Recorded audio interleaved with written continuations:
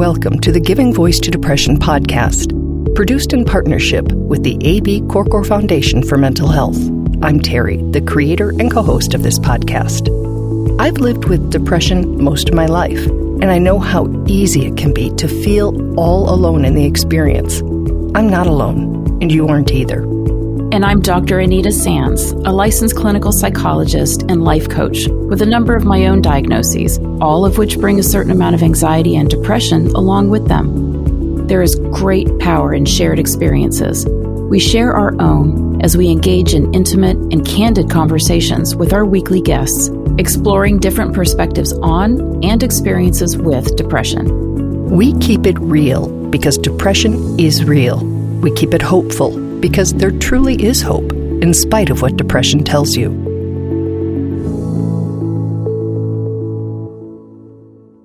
Hello, Anita. Hi, Terry.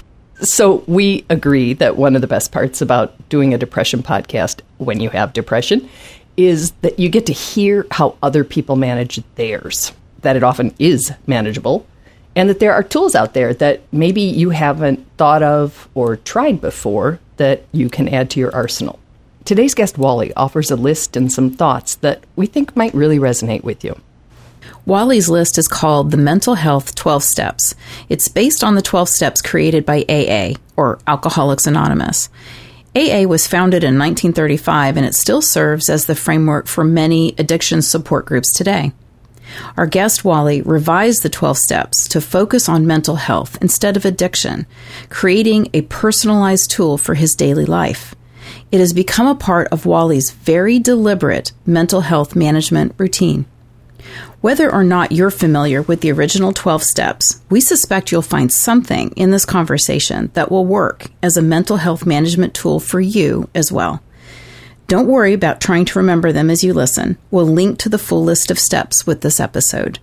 Here now is Wally giving his voice to depression.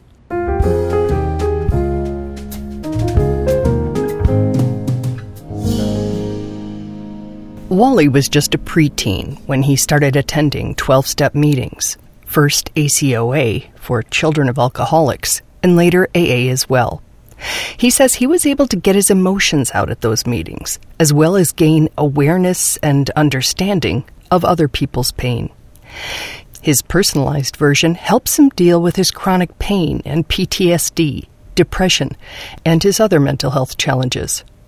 We're going to start with Wally reading through all 12 of his steps, and then we're going to do a deeper dive into some of them. Okay, so first, before we go through them, tell me how the list came to be. Just sort of give me a little bit of background on it. Well, because I engage in some black and white thinking about things, there are some areas where I've just accepted that that's okay. And one of the areas where I have black and white thinking is accountability. You can choose your higher power however you like. I don't care. But for me, I wanted a nice, clean, accountable thing that I could go through, and it's not about my relationship with anybody else. It's about me and my relationship with me and how accountable I am. So then I went and codified them and wrote them down. But these have always been in my head since I was like 12-ish when I started going to AA and ACOA meetings in Montana. Anyway, so I'm going to read this. Okay, please do. Okay, I call these my mental health 12 steps. Number 1, we admit that our old ways of being had failed us and that our lives had become unmanageable without skills, strategies, treatments, changes in our thinking. 2, we came to believe that with faith in ourselves, we could learn how to manage our various states and their symptoms. 3, we made a decision to believe in ourselves and turn our lives around. 4, we made a searching and fearless inventory of ourselves.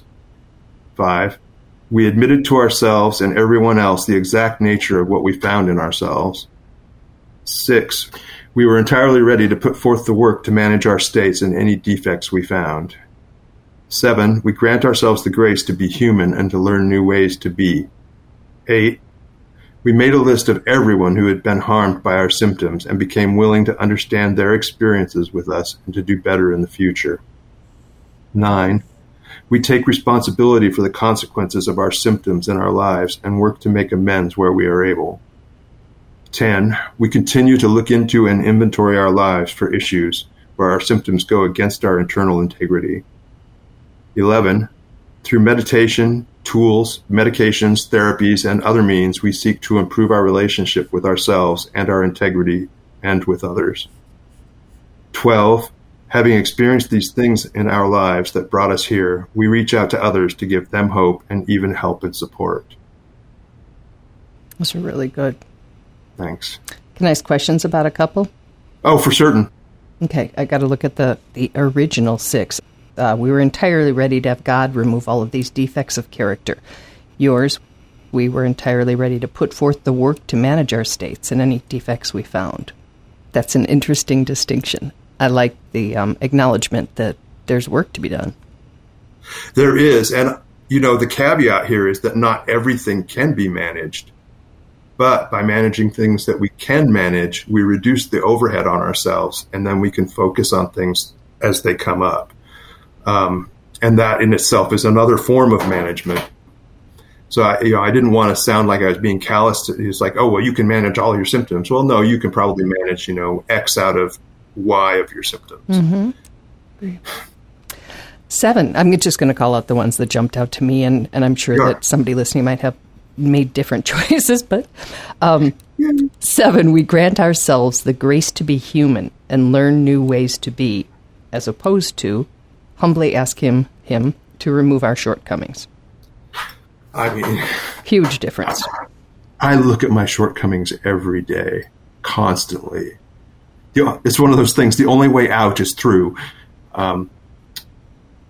We're human and we have foibles, and we need to accept that. I mean, that's the first acceptance. I'm human. And then the second acceptance is, and that's okay. And so many of us haven't accepted either of those. So, and learning new ways to be, I mean, that could just be changing one behavior, in a month or whatever your time frame is. If you're able to curb one behavior or add another one or get some routines, then, you're creating new ways to be. And I remember reading the book, I think it's called Change One Thing, and it's sort of the domino effect of that one thing that we do, which can be relatively small, apparently, can affect so many others. So I really like that. Most especially, I'd like the phrasing in that we grant ourselves the grace to be human, because, wow. So many trauma survivors, we just don't know how to be human, and we won't grant ourselves a single grace about it. And then everything is a catastrophe. I'm a failure. And then the negative self-talk spirals. And I just refuse. It's like, no, we are human, and we need to grant ourselves the grace to be human. How does that make a difference in the way you feel about you? It reminds me to let some of these things go where I'm judging myself, so I can be mindfully dismissing my self-talk, and something will come up and I'm like, but I'm human, that my response as I fact check these things. And I'll just say to myself, but I'm human, I'm allowed to make mistakes. Did I learn from it? Yes. Okay. You're canceled. Next self-talk. I love it. 8 jumped out at me as well. The original from the AA book made a list of all the persons we had harmed and became willing to make amends to them all. Your version. We made a list of everyone who had been harmed by our symptoms and became willing to understand their experiences with us and to do better in the future. It's so much gentler. And honestly, I find in every social situation that I encounter, the ones that work out are where understanding flows in all directions.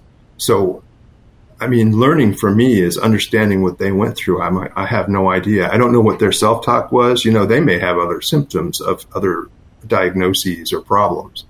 But understanding where they're coming from, then I can tailor how I interact with people. I become more sensitive to the realities of others if I understand more of them.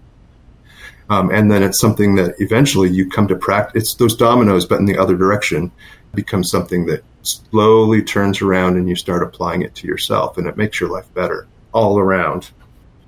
Trying to think of what word, and not that I need to define you, but when you speak, I think you have such it's I hate that I can't think of words. It's my job. Well, how about the concept behind it? Oh, it's like being mindful, being aware. But it's a better word than either of those. But that was a very nice way to get me there. Thank you. That's how I do it. Anyway, it'll come. Okay, or it won't. All right, so 10 in the AA book continued to take personal inventory, and when we were wrong, promptly admitted it. You write, we continue to look into and inventory our lives for issues where our symptoms go up against our where our symptoms go against our internal integrity.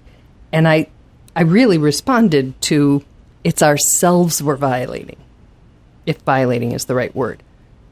Well, anytime I'm not true to myself and what I want my consequences to be in my life, I feel like I've violated my integrity, my internal integrity. I have integrity because I am who I say I am, and I have this life that I live, and it's very intentional. So my integrity becomes very important to me because I don't want to continue the trauma of injuring myself through denying myself having integrity, if that makes sense. It not only makes sense, you gave me my word. It was intentional. Intentional indeed. I want to live the most intentional life possible. I never, ever anticipated this whole mindfulness thing would blossom, and between Wim Hof and Buddhist expressions in meditation, breathing meditations, and on and on. I never expected I was going to become this yogi, in order to manage my persnickety heart rate and my breathing and everything else. But here I am, and I'm like, well, if I'm going to do this, I am absolutely going to be mindfully intentional. And it's difficult. It's really difficult. And, so I look at my integrity violations, and I have to ask myself, okay, well, who wins here? Does denial win here? Does anger win here? Is this lifting all boats? Because that's the big question for me. If all boats are lifted, then I was doing okay. And tell me what that expression means, all boats being lifted. Where we increase the height of the water and let all of the boats come up in the tide equally. Ours and other people's? Yes, okay. All of the boats in the harbor, yeah. I like that. 2 more? Can we do 11 and 12? Oh, for sure. Okay. So the AA 11 is sought through prayer and meditation to improve our conscious contact with God as we understood Him, praying only for knowledge of His will for us and the power to carry that out. Yours is very different. Through meditation, tools, medications, therapies, and other means, we seek to improve our relationship with ourselves and our integrity and with others. I love that you list the tools and the things that might be involved in this, because we're talking about our mental health and we just can't will it to be better. Well, people don't realize in the list of things that you can do. I mean, meditation, tools, those are all prescriptions, something you would prescribe to get something done or to change something or to, in order to cut the board, you need a saw, well, the prescription for cutting the board is to get the saw and use it to cut the board. So I tend to be a little tool-like in my thinking, and I just wanted people to know, there's a lot of ways to do this. There's thousands of ways to do this, with lots of combinations. I use a combination of meditation, tools, medications, and other therapies. So I just said, well, I'm just going to list all that stuff. And 12, again in the AA, having had a spiritual awakening as the result of these steps, we tried to carry this message to alcoholics and to practice these principles in all our affairs. Yours, having experienced these things in our lives that brought us here, we reach out to others to give them hope and even help and support. It's what you do, and it's why I reached out to you. And it's why your messages resonated so with me.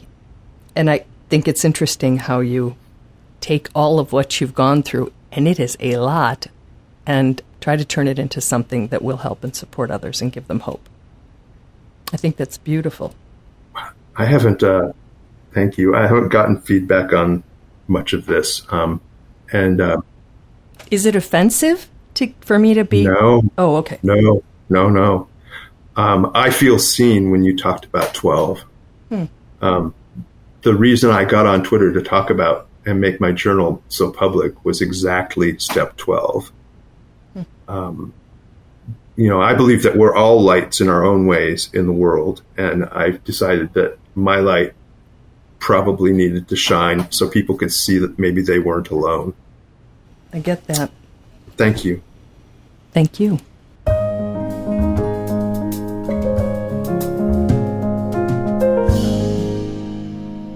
Wow. So, Terry, Wally's reworking of these 12 steps, I think, are fantastic. And it's really a very good, comprehensive guide to something that I think is really critical for managing a chronic mental health issue, which is first acceptance, being able to get out of denial and deal with the reality of what it is that you're having to manage.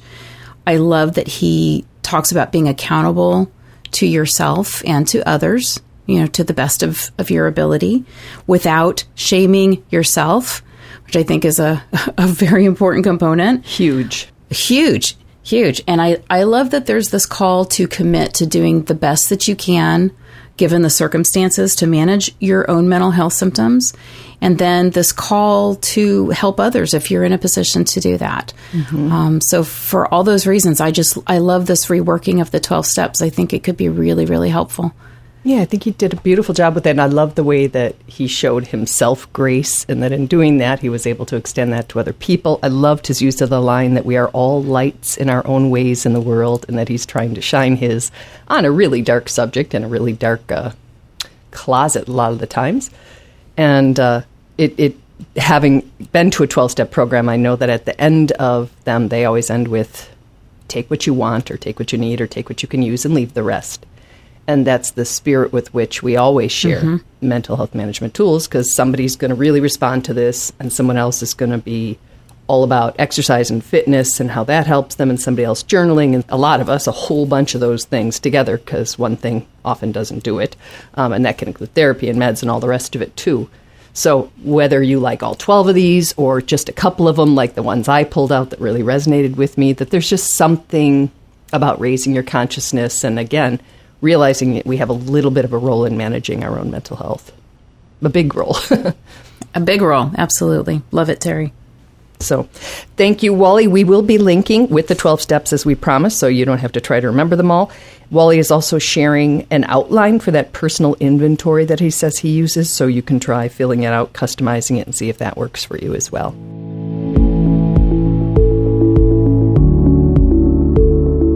We truly hope that our podcast brings a little more understanding, helps you better articulate and reflect on your own experience with depression, or better understand how to support someone else who is struggling. If this episode has been of comfort or value to you, know that there are hundreds of others like it in our archive, which you can easily find at our website, givingvoicetodepression.com. And remember, if you're struggling, speak up, even if it's hard. If someone else is struggling, take the time to listen.